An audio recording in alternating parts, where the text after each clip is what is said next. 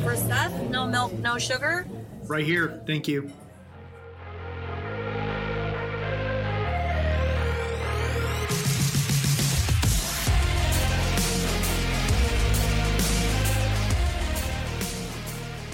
You're listening to No Milk, No Sugar, the podcast about business beneath the sweetener. Powered by Morales Group and hosted by CEO Seth Morales, we talk to local movers and shakers about what can be the harsh reality of doing business. We cover what no one likes to advertise, but everyone wants to hear. I'm Tori, producer of the show, and today we talk to the CEO and president of Keystone Group and owner of Indy 11 about literally and figuratively changing the skyline of the city, reinvesting in our core areas after the pandemic, and the future of Indianapolis. First off, thanks for making time. It's good to see you. And, I had a chance to do some like due diligence on you, and I knew who you are. I knew who you were, but this has been fun to do some homework and just knowing about your background with what you've done with Keystone and the Indy 11 and just your background from Turkey. It's been fun to kind of dig in and just learn a little bit more about you, man. Today, one of the themes that we had woven through with some of the questions is just the future of Indianapolis and how you're a key player in shaping and developing and making Indy what it is today and going forward. So one of the kind of softball questions I want to throw out to you, man, just to get going, what's it like on your end running two very different businesses? Your hands are full. You're running Keystone, this large commercial construction development, outfit. And then you've got this soccer team that you've brought to Indy and you've built up, and you've got visions for that. So you got two very distinct differences in businesses. What's it like, man, running two different businesses?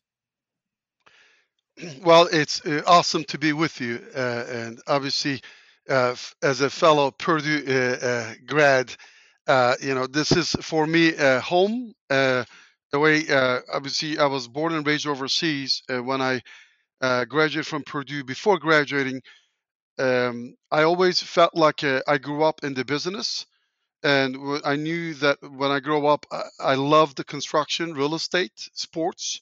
I played soccer, high school. I was captain and in middle school, high school, and played college, more on the amateur level. And so I felt like it's so important, obviously, for me to follow my dream and as well as passion. So everything I kind of am doing now, I grew up in it. I loved it. And as it's like every kid has a dream. My dream was I wanted to be a builder and really build projects that are transformational, make an impact. I love sports, and obviously, we all believe in quality of life. So for me, I would say that when I decided to stay here for graduating, I wanted to make sure that I, have a home, and I didn't think that moving, even though I wasn't born and raised here in the United States, I believed in the American dream, that no other country has what the United States have accomplished. That a lot of people, everybody's come from somewhere.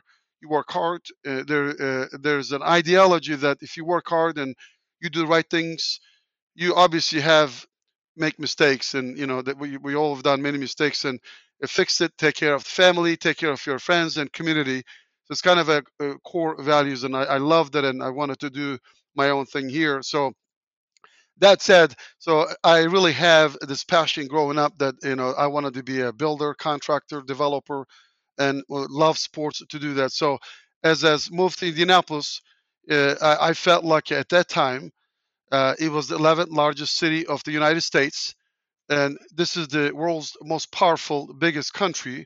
Even growing up overseas, everybody looks up the United States is the dream, and I was a little bit pleasant surprised that the 11th largest city of the world's most powerful country, there was a lot of great stuff happening. The Bankers Field House, it was just getting ready to be built, and then Circle Cinema just opened up, which is really, I think, one of the things that made me to kind of like, oh my God, this is a big anchor project downtown. But I also felt like the 11th largest city at that time.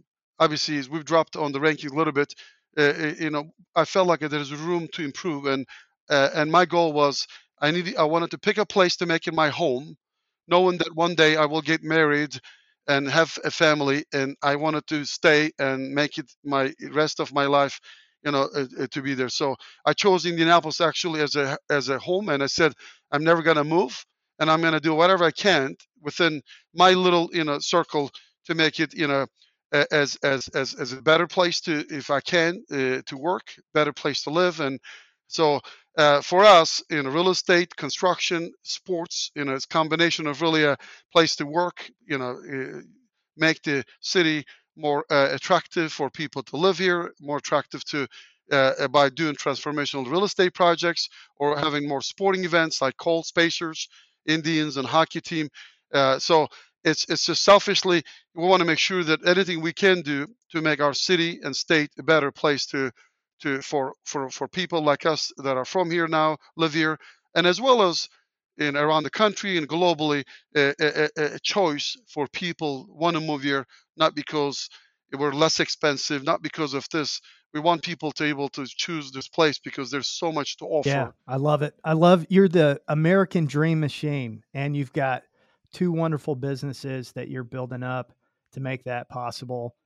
Tori and I were talking earlier on the show just about how you're just so involved in the community, and how while you're an outsider, you were born and raised in Turkey, you came here, you went to Purdue, studied, became an engineer. You've got a passion for the community. You're on a lot of boards.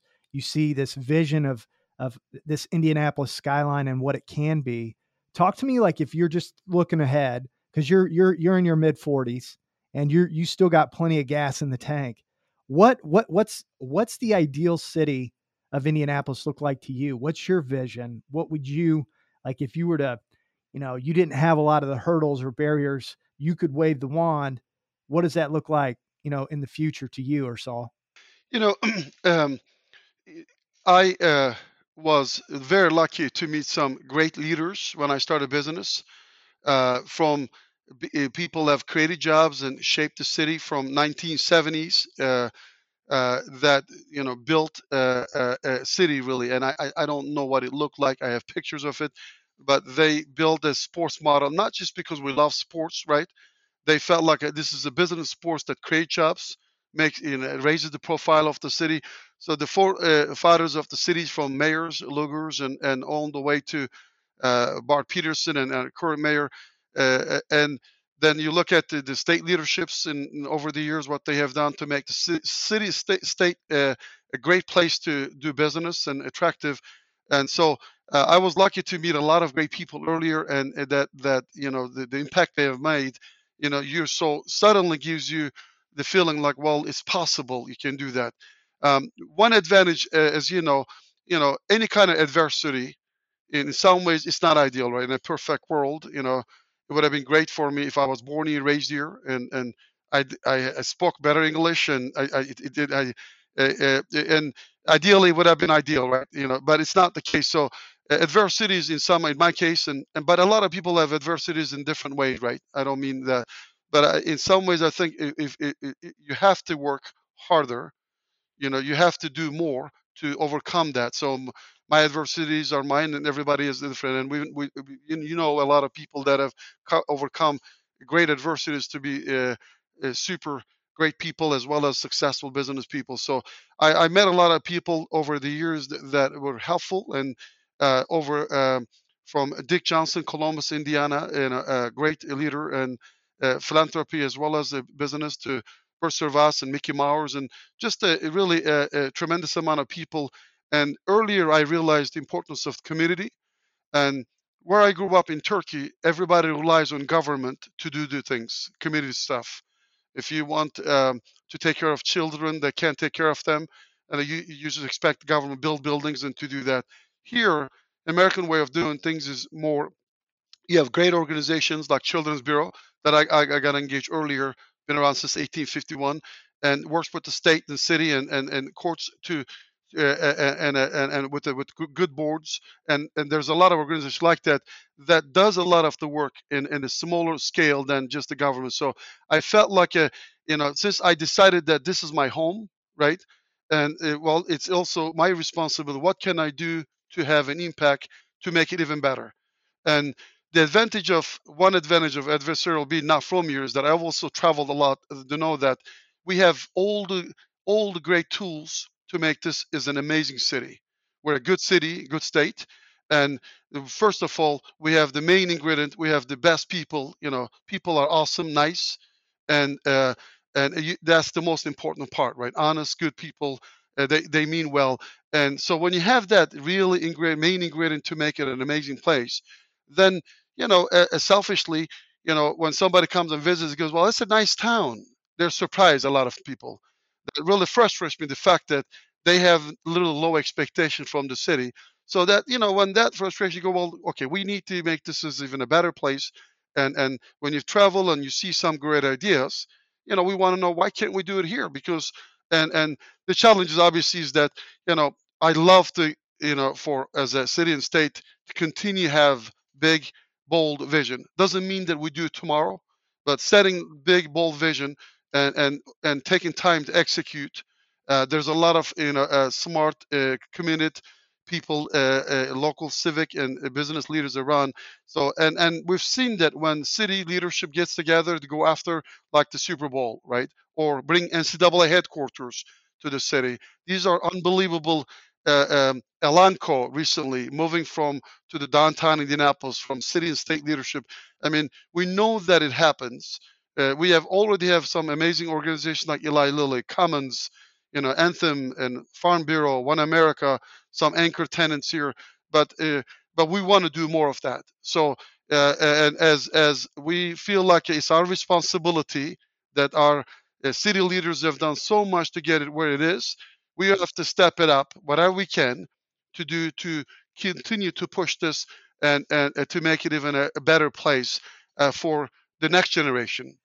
I love the boldness, the swag that you have. You're not afraid to go around, see some other things that are working in different cities and saying, hey, why can't we do this? And you're making your mark, man. You're not only talking about it, you're walking it. You're making it happen. You've had a lot of significant projects. I want to get into that later, but before we jump into that, I think it's just kind of interesting, just a little bit of context. You talked about Turkey and coming to Purdue, and I was with you right before COVID really kind of came. We went to a Purdue game. We were at the basketball game. We were learning a little bit more about each other. We were having a drink or two at Harry's. And you talked to me about how you stumbled upon Purdue. Give me real quick, what's the quick story? Because that's, to me, I think that's gold. Like Purdue engineer. And now we're fortunate to have you here in the city. But how did you get there, man? Like what was? Well, I wish I tell you that that I have done a research. Now I have 4 children, right, and I they're not in the college age yet, and amazing, great kids. But as I look at my friends do college search, right, I feel like, oh my God, one coming here by myself, right, from a different country. Frankly, back in early 90s. There was no internet, so it sounds really hard to imagine a life without internet, but there was no internet. So as I wanted to go to universities at least when I grew up in Turkey, if you graduate from university in the United States, they are accepted the best university in the world, right? Obviously, London, England has few, and there's some good universities around the world, but the number of great universities in the United States, higher education, is second to none. No other country has anything close to that. And I didn't really know where Purdue was and where it was. I didn't, frankly, even know where Indiana was. Yeah. And so, because and I understand the reason. I understand why we still have to tell people how great the state is. And I think we are great, but I think we can do a better job to sell our story. Yes. And sometimes it is good to say that we are great, right? Because it is great state to do. So mine was unfortunately for me is that U.S. News and World Report. I'm a trustee at a university. I serve on another university as on the Dean's Advisory at Purdue. And so I understand the rankings always, right? And but at the same time, that's what I went for. And so at that time, I wanted to be a civil engineer. I wanted to be building amazing projects. And so I was going to go through the list. And number one at that time, if I could be off, but I recall was University of Illinois Champaign. Yeah. Urbana-Champaign.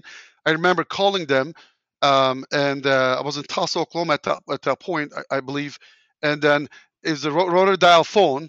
I was gonna go through the almost like in a list and see who's is still accepting applications to transfer. And they said, well, you have to apply. I can't remember, like a 6-8 months in advance, and it was Yeah. too late. This was like 3 months or so before school, the semester started. I went number 2 was Purdue, Yeah. and Purdue engineering, civil engineering, usually ranked number 2, 3, 5, 6, graduate, undergrad. So it's usually top 6 in the country always. And I called Purdue, and they were taking applications, and I sent it in. I took a test, ACT or so.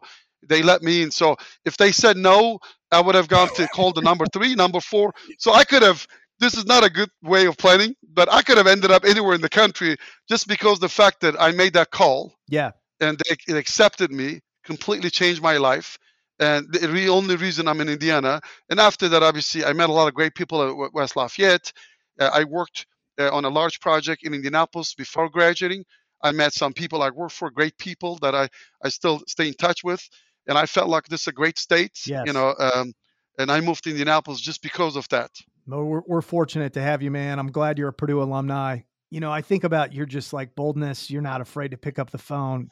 You're working down the list. I love the old school mentality. It gets the job done, especially in the mid 90s when you didn't necessarily have a lot of direction. So fast forward, man, you've stayed here in Indianapolis. We've talked about this, 2 phenomenal brands and companies, and you're really invested in the community. But there's been, this podcast is about business, kind of what's it like beneath the sweetener, and no milk, no sugar. It's all about kind of the black straight up coffee. What's been a challenge for you, man? Like getting the Indy 11 going, building Keystone Construction. Is there a roadblock, a challenge that you said adversity? I know there's been plenty of it, but give our viewers, our listeners, just a quick insight into maybe a challenge that you think really kind of helped shape how you roll and built your business. Yeah. I hate to say it, but I just got used to it more.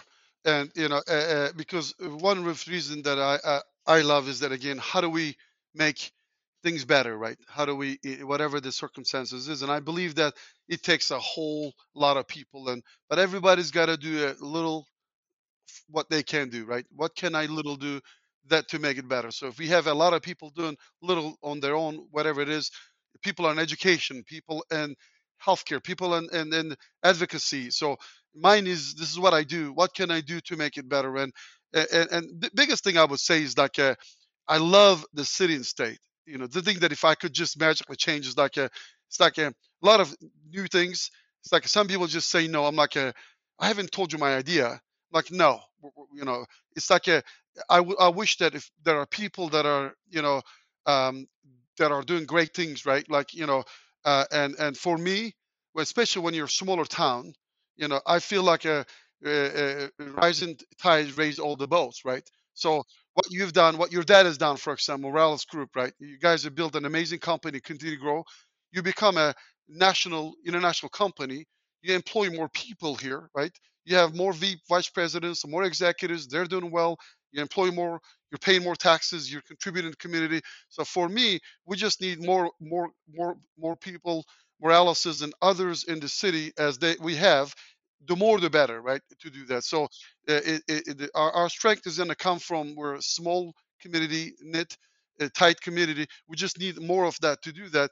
And so a lot of times, even like in the 11, I mean, people will just say, "Well, what's soccer?" And it's the people still say that. I'm like, like I said before, I grew up playing soccer, basketball, and I was table tennis, and I did track, and so I play a lot of sports. I didn't know much about American football, baseball. I enjoy a lot. In a beautiful day, going to Indians game, right? There's nothing you compete with this, and when Colts, obviously represents us nationally, puts us on the map, and so our Indiana Pacers. I knew Indiana Pacers. That's probably the only thing I knew, and racing, right? I mean, they put us on the map in a lot of ways. So for me, it's like, instead of saying, some people, well, what's soccer? I'm like, that's great. I might not love soccer, right? But it's great for the city. There are people that are soccer fans, period, right? and they might follow other sports, but it is the biggest global sport. Period. It's the most global, and talked about it. And recently we had some visit from overseas folks that the main reason was soccer. That's the only reason they visited. We have 10 plus players, international players, that they're in town just because of that. There's media follows them around the world. So in some small scale, it's always like sometimes some things are so like clear and easy for around the world, right? For us, it's a challenge just to explain why we're even doing that. I didn't realize it will be as difficult to explain something that obvious, right? That has been around for 100 years. It is unbelievable, powerfully, elevating cities and quality of life around the world. But it was just harder to get people to experience. And I totally get it that you don't have to love all sports. You don't have to love everything.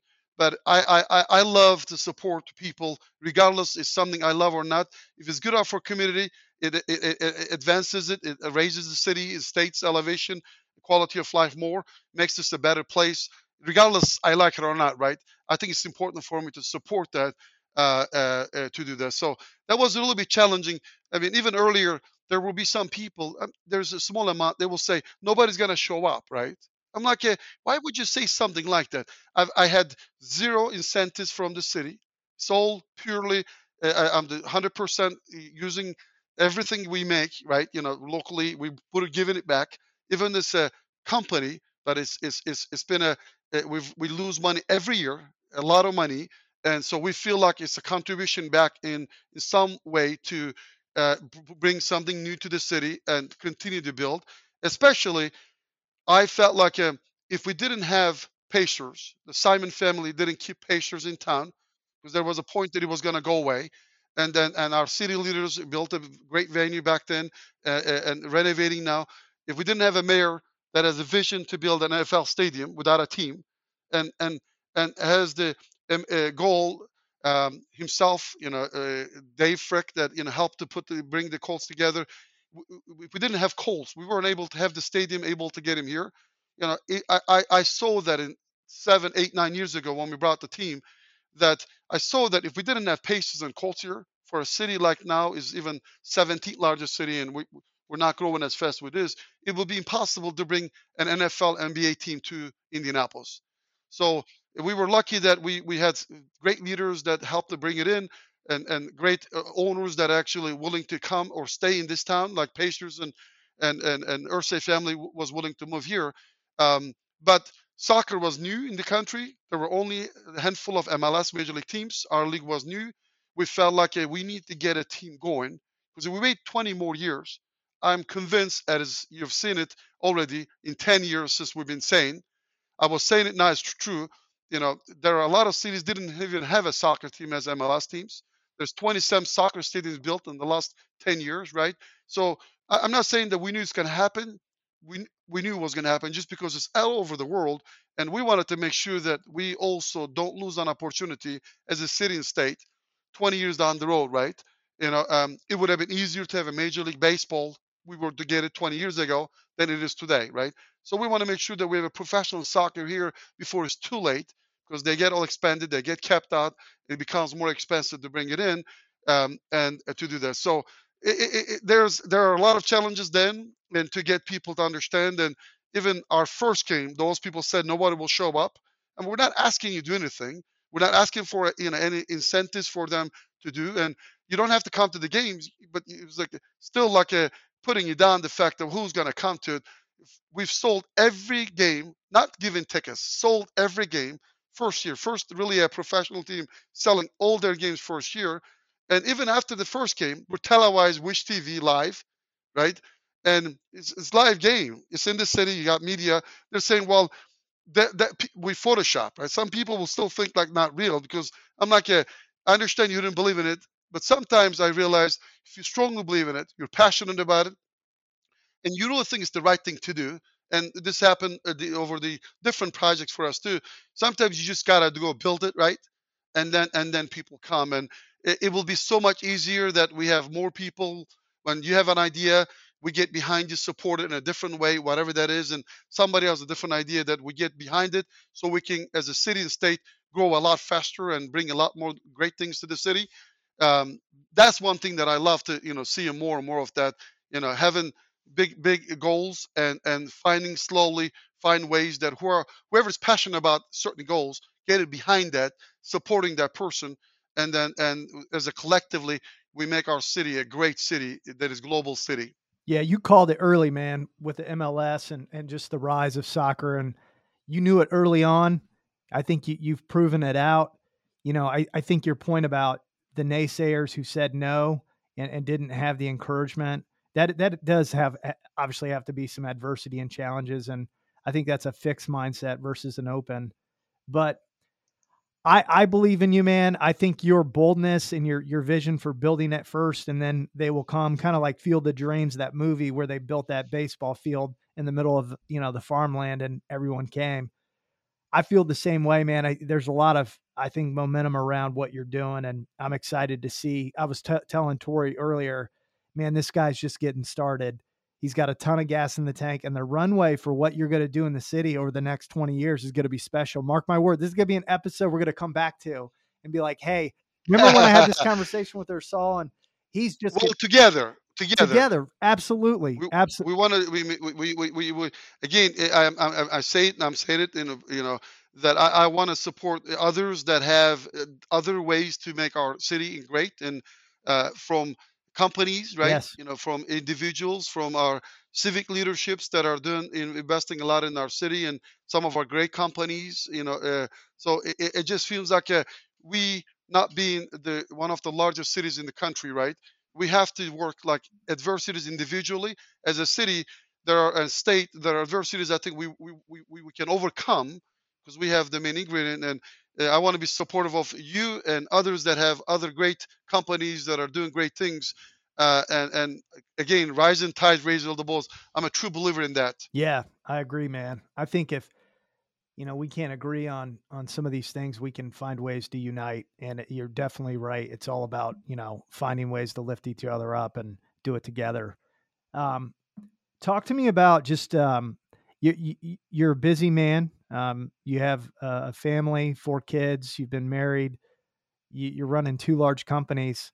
What are you excited about with some major projects? I was looking on the website, looking at some of the just like current portfolio, what you guys are working on. Give our listeners just give me a quick snapshot of some big deals or opportunities you're working on right now. What does that look like? Yeah, no, I am lucky that I kind of am doing what I grew up, that what I love to do, and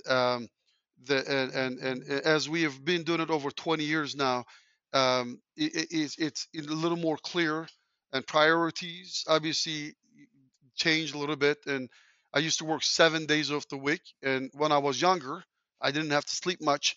But as you get older, it's hard physically to do that.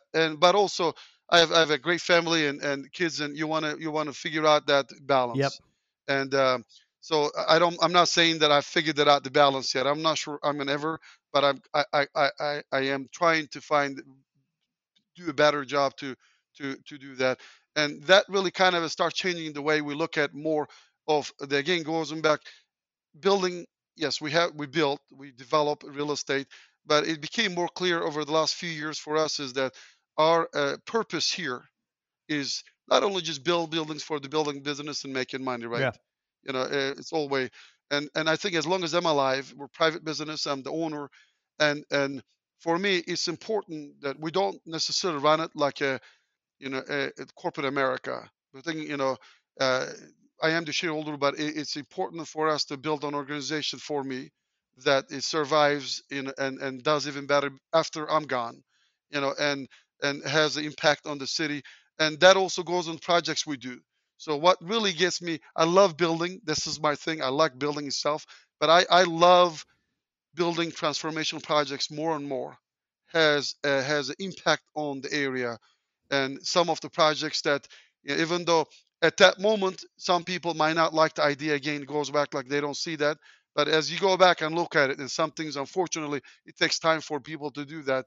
That even though we had people that are not happy about the Broderpool parking garage, Yeah. mixed use project, right?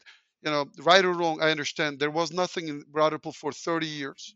We were selected by the then village association as a developer to do that. There was a gas station there, abandoned, on the corner of the heart of the city there, Yep. and a small pizza place.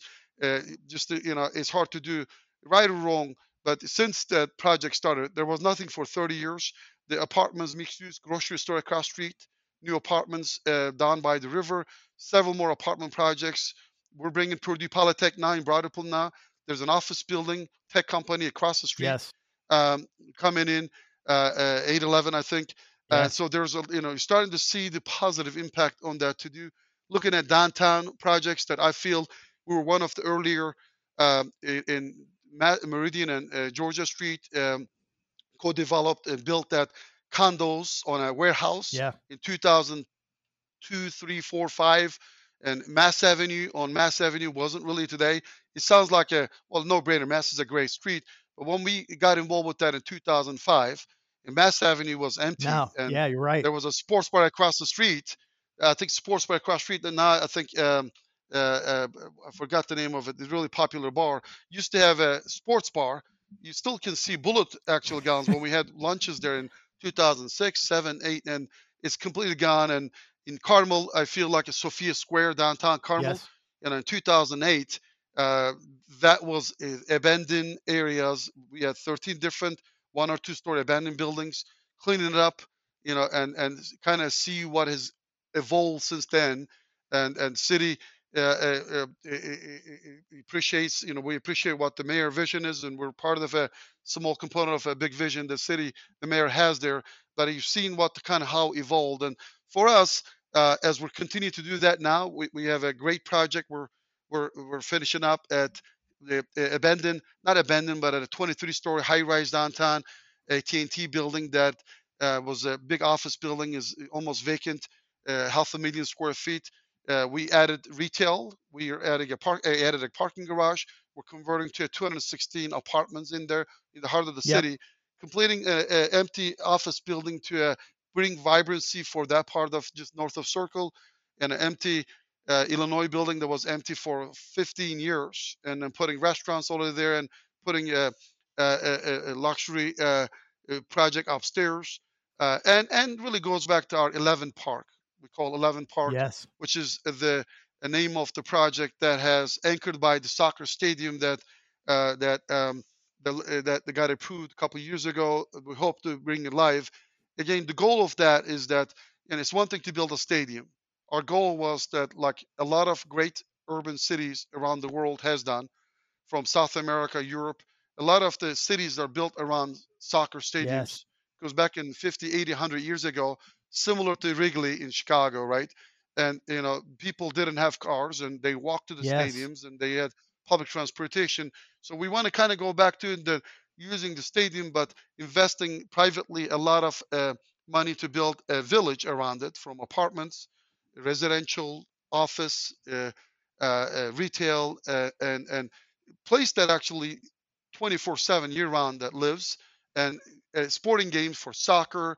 It could be high school football, college soccer, and lacrosse, and some maybe couple concerts here and there. But build something that isn't just used 50, 60, 70 times a year, but actually there's a village you're building, and but for the stadium, we would not probably be investing so much on a part of the city on its own. Because of the stadium, we're willing to invest around it to create a great Yeah. village that people love to live, work, and it doesn't compete with Mass Avenue or the Fountain Square or Broad Ripple or Irvington and a lot of parts of the great parts. It's another village area that enhances our city. So it gives people option to say, hey, I want to live in a suburb. I want to live in South Side or West Side, East Side. And it just gives more choices and more options for people and millennials to enjoy and stay in our great city. Man, we're lucky to have you, man. I'm kind of getting. You're too No, nice. I'm serious, man. I'm geeking out because I love. First off, you're a first mover. You're going to an area that maybe is like you talked about Mass Avenue, or these ideas of Broad Ripple and the parking garage, and then you see I've been here. I'm 41 years old. I've seen all this stuff happen. I'm born and raised here in Indy. All the stuff building up around, your kind of your anchor moves, and they keep playing out and they keep working. And I love the boldness. I'm really excited about, what you're sharing and what you're doing with Indy 11 and some of these other ideas, and how you're literally shaping the downtown skyline, and you're making a big dent there. I'm going to shift gears real quick. This is No Milk, No Sugar. We're talking about business, the nitty gritty. I love this theme. We're talking about how you're redefining Indianapolis together. But being in the CEO role, man, you've got two major, well in the spotlight businesses that you run. What's tough, man, being a CEO? Like, give me like what's not easy. Like this sucks, Seth. Like this is really shitty part of like running this type of business. Or give me some flavor for being in the Yeah, hot seat. you know, hindsight, I mean, I made a lot of mistakes, and part of it I did not know, and I've learned that in a younger. I'm lucky that I started young out of Yeah. school. That you have the idea that you do things right. You have the energy and you work hard and you make mistakes and you fix it. I'm glad that I started earlier because it's harder to do that, and we still make mistakes.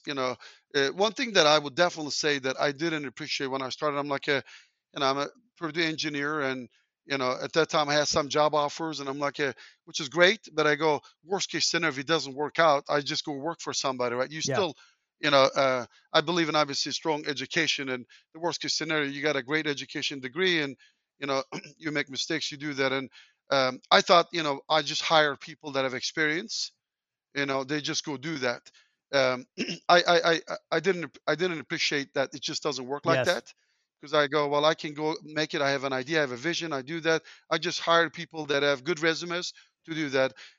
Earlier I realized that it took me a while, and I didn't have all the resources and kind of a family around, or I didn't really work for a company for 10, 15, 20 years that actually built how to manage or run a Yes. company.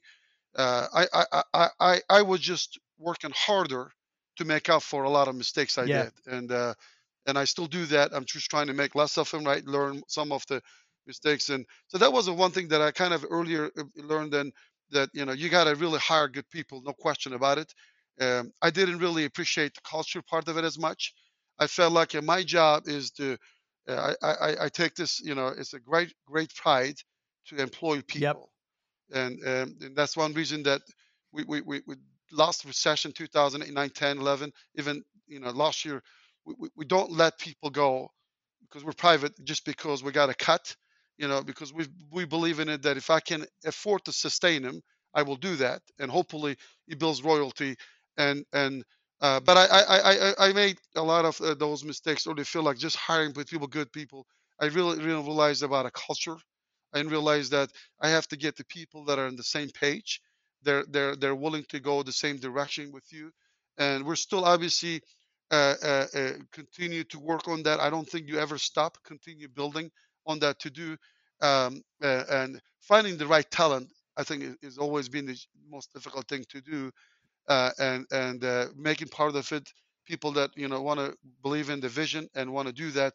And obviously for me, because I love this, right? I get it. I have to make living, but I really love. I mean, I don't know what I would. This is what I want to Yeah. do, right?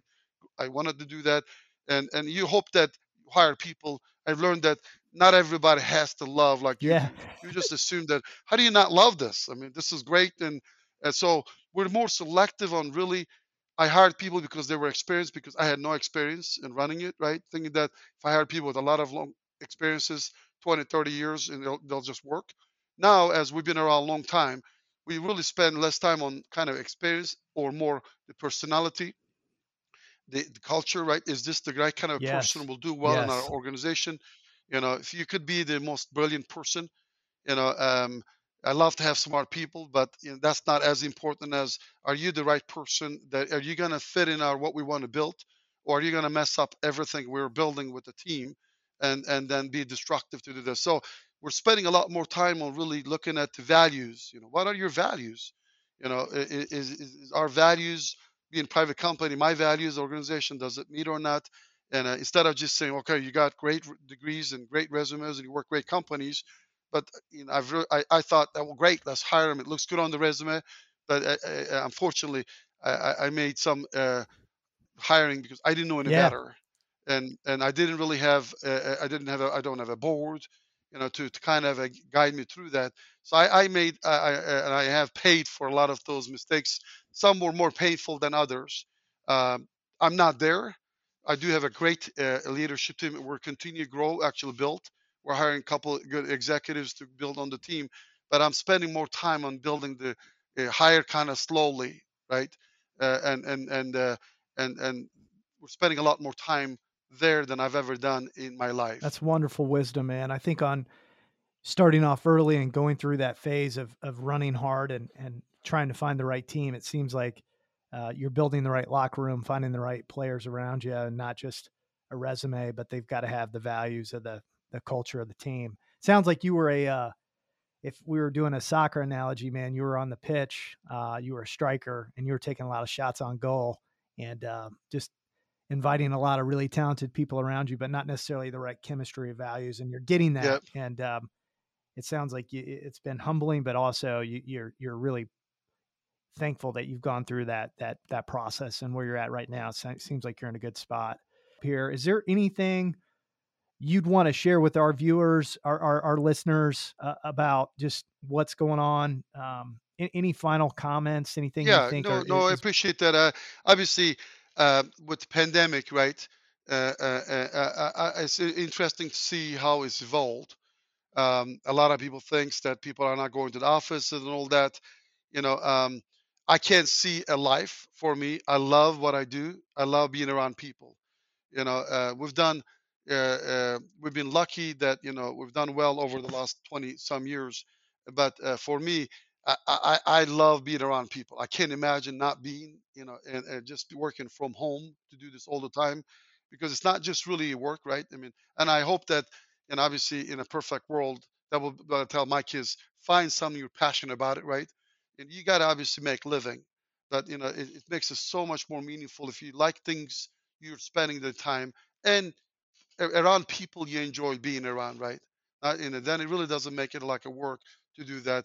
So I'm curious. I am a big believer of still downtown Indianapolis, or urban areas like Broad Ripple and Irvingtons and Fountain Squares and Mass Avenues, downtown Carmels and Fishers, and a lot of great cities. And Greenwood is doing that now. Brownsburg. I can't imagine being in a society that we're all like working from home and living home, and then see each other and do that to this. So for the great companies over the last 10, 15 years, everybody was going around, open spaces and building offices with kitchens with the food and beverage and ping pong tables. And suddenly we're going to go back all work and distance. I mean, I can't imagine there will be a culture. I understand maybe there was some efficiency for some businesses to do that, but I can't imagine being in a work environment that I'm not interacting with people. I'm not walking down the street running to people. And so I'm a strong believer in downtown. And like anything else, we all need a core to rally around. And without the strong downtown Indianapolis, without strong Indianapolis, right? For the state of Indiana, it'll be hard to have. We need the heart to beat. We need the stronger, instead of again people saying a lot of things about what happened with pandemic and some events last year. That's behind us. Let's be smart about it. Let's go back and how do we build from the core and out.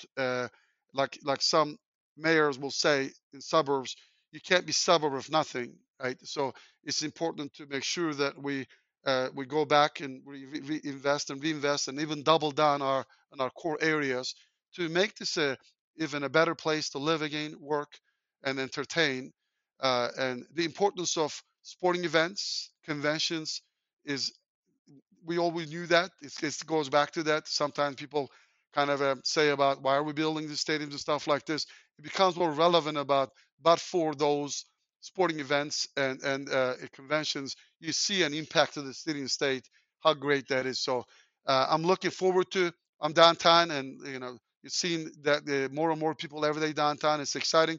I'm looking forward to us going back to not only before pandemic, but even our city and state more exciting to be part of it. And I want to continue to be proud of, saying that I'm a naturalized Love it. Hoosier as we go I forward. love it, So man. Well, you heard it first from Ursal. We're going to look back on this episode years from now and see what more good works ahead. I appreciate you sharing today, man. It's been awesome hearing you kind of download both, in the CEO seat and just your vision for the city. Keep up the wonderful work, man. And thanks for joining us. Man, I really appreciated just hearing, just off the cuff here, just thinking about what he was sharing about the vision of the city. Like, nobody, in my opinion, has a better feel for, he's doing stuff all over the city. And it's just really encouraging to hear all the projects that he's working on. And I think there's been a sense of humility too in his voice about how he's built some things, he's had some challenges, but at the same time, he realizes he's got to do it together. And that was really encouraging, because I knew Ursal as kind of this bold, growth hungry guy that was going to develop the rest of the city and put it on his back. And I think he's doing it collectively with the team. And to me, that was really encouraging to hear. So um, what thoughts came to your mind as he was sharing? What stuck out? I really liked your comment about how he's the American dream machine. He is. I thought that was he great. Is the American dream machine. With his story from Turkey to Purdue, and how he just like picked up the phone and enrolled last minute, and then the fact that he sees a vision, he saw opportunity here in the city, and then what he's doing. I mean, all the major projects that he's done, he is visionary, man, and he's bold, and that is the American dream. And so it's cool to see that being played out. And I think there's a respect level. It's been kind of cool to see him and my dad connect, and my dad being of Hispanic descent, and being a tomato migrant worker, and just kind of that grittiness and that American dream like edge that they both, I think, have endured. They don't probably come from a lot of wealth, and although I don't know his story directly with his family, but it makes you think that, that American dream machine is alive and well in those two guys. So it's been good. And definitely grants a very unique perspective of kind of, the vision of Indianapolis and what these people are working for it to become. Yeah. I mean, I'm trying to think of, one thought that I really liked. He mentioned, being in the CEO seat, there's been some mistakes along the way. He's built a business early on, but he had some misfires with people, and he realizes that you don't necessarily need a polished resume. You need core values. You need culture. Obviously, you need somebody who can do the job, and they've got a head on their shoulders. But he's realized that the locker room is just as important as the talent on the field, and that was really encouraging, because I think he, I don't know him extremely well, but I think he's come a long way there, and that's been a big win for him. And that's the right recipe for a winning team. And he's doing it with the Indy 11, and now he's doing it with Keystone Construction, and that's awesome to hear. I also liked his point about taking kind of like what works in other cities and seeing if it can be applied here. Yeah, that was smart, man. I think he's bold and visionary, and he's like, why not? And, he got some roadblocks. He was talking about how he's gotten adversity from, fixed-minded people that said no. But he's been right. I think he's proven out a lot of ways, just with like, if you just think about his development projects, like being a first mover on Mass Avenue or in Broad Ripple with some of the stuff that they've done. It's just, I think it's a mindset and getting the right mindset, but that's gotta be tough. Cause he said, what did he say? He said like, look, I've had adversity all along the way. I'm not from this country. I don't speak perfect English. Like that, like creates like he's like, he was used to it. That's what he said. I'm used to like that type of like roadblock or adversity, but it's made him better. And so, while he's not from here and he doesn't have like a silver spoon, I think that gave him an edge as a leader in what he's built. Definitely. I think those are great takeaways. I love that. I liked his point about, making sure that everybody understands the importance of reinvesting in our core areas after the pandemic. Like it can be very discouraging, but, making sure that Indianapolis is still like a great place to live and still having that, I love that point. Forward thought, even when it's hard. And kind of getting that well and continuing to invest in that. And we need that. I think there's some hesitancy to some employers wanting to be back in the office. And I understand that point of view. We're not fully committed back to the office right now, but there's maybe there's a stair step to that. But I love that, again, Ursal is bold and growth minded, and he's doing a lot of wonderful things for our city. And he's doing it in a way that I think is unified with other leaders and trying to lift up. And so that gives me hope. I think about some of the city leaders and families, like the Irsay family or the Simon family, and the Malls and the Pacers, and what he's doing. Kind of there's a kind of a replication there. And I wish we had more folks like him doing that and being bold visionaries to get other people around it. Because once you get some people bought in, then I think there's some unlocked potential. But we gotta have that mindset and gotta pull the trigger. I made that analogy of one of the things that is just the sports analogy of him being on the field as a soccer player early on. He was a striker. Like, he was taking a lot of shots on goal, but he was missing.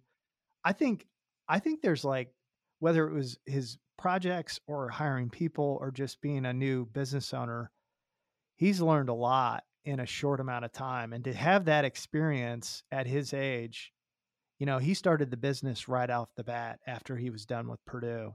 And so he's taken a lot of shots on goal, and he's learned a lot. And I don't know if there's somebody, there's not too many people like him that have taken that many shots at his age with, like, plenty of gas in the tank to keep playing and having I think a pretty, I don't know, his career is going to be, one that he's going to have fun. Thanks for tuning into another episode of No Milk, No Sugar, the podcast about business beneath the sweetener. We hope you learned something, and we'd love to hear from you. Tag us with #NoMilkNoSugar or email us at nomilknosugarpod@gmail.com or connect with Seth on LinkedIn. Subscribe wherever you get your podcasts, and we'll see you next time.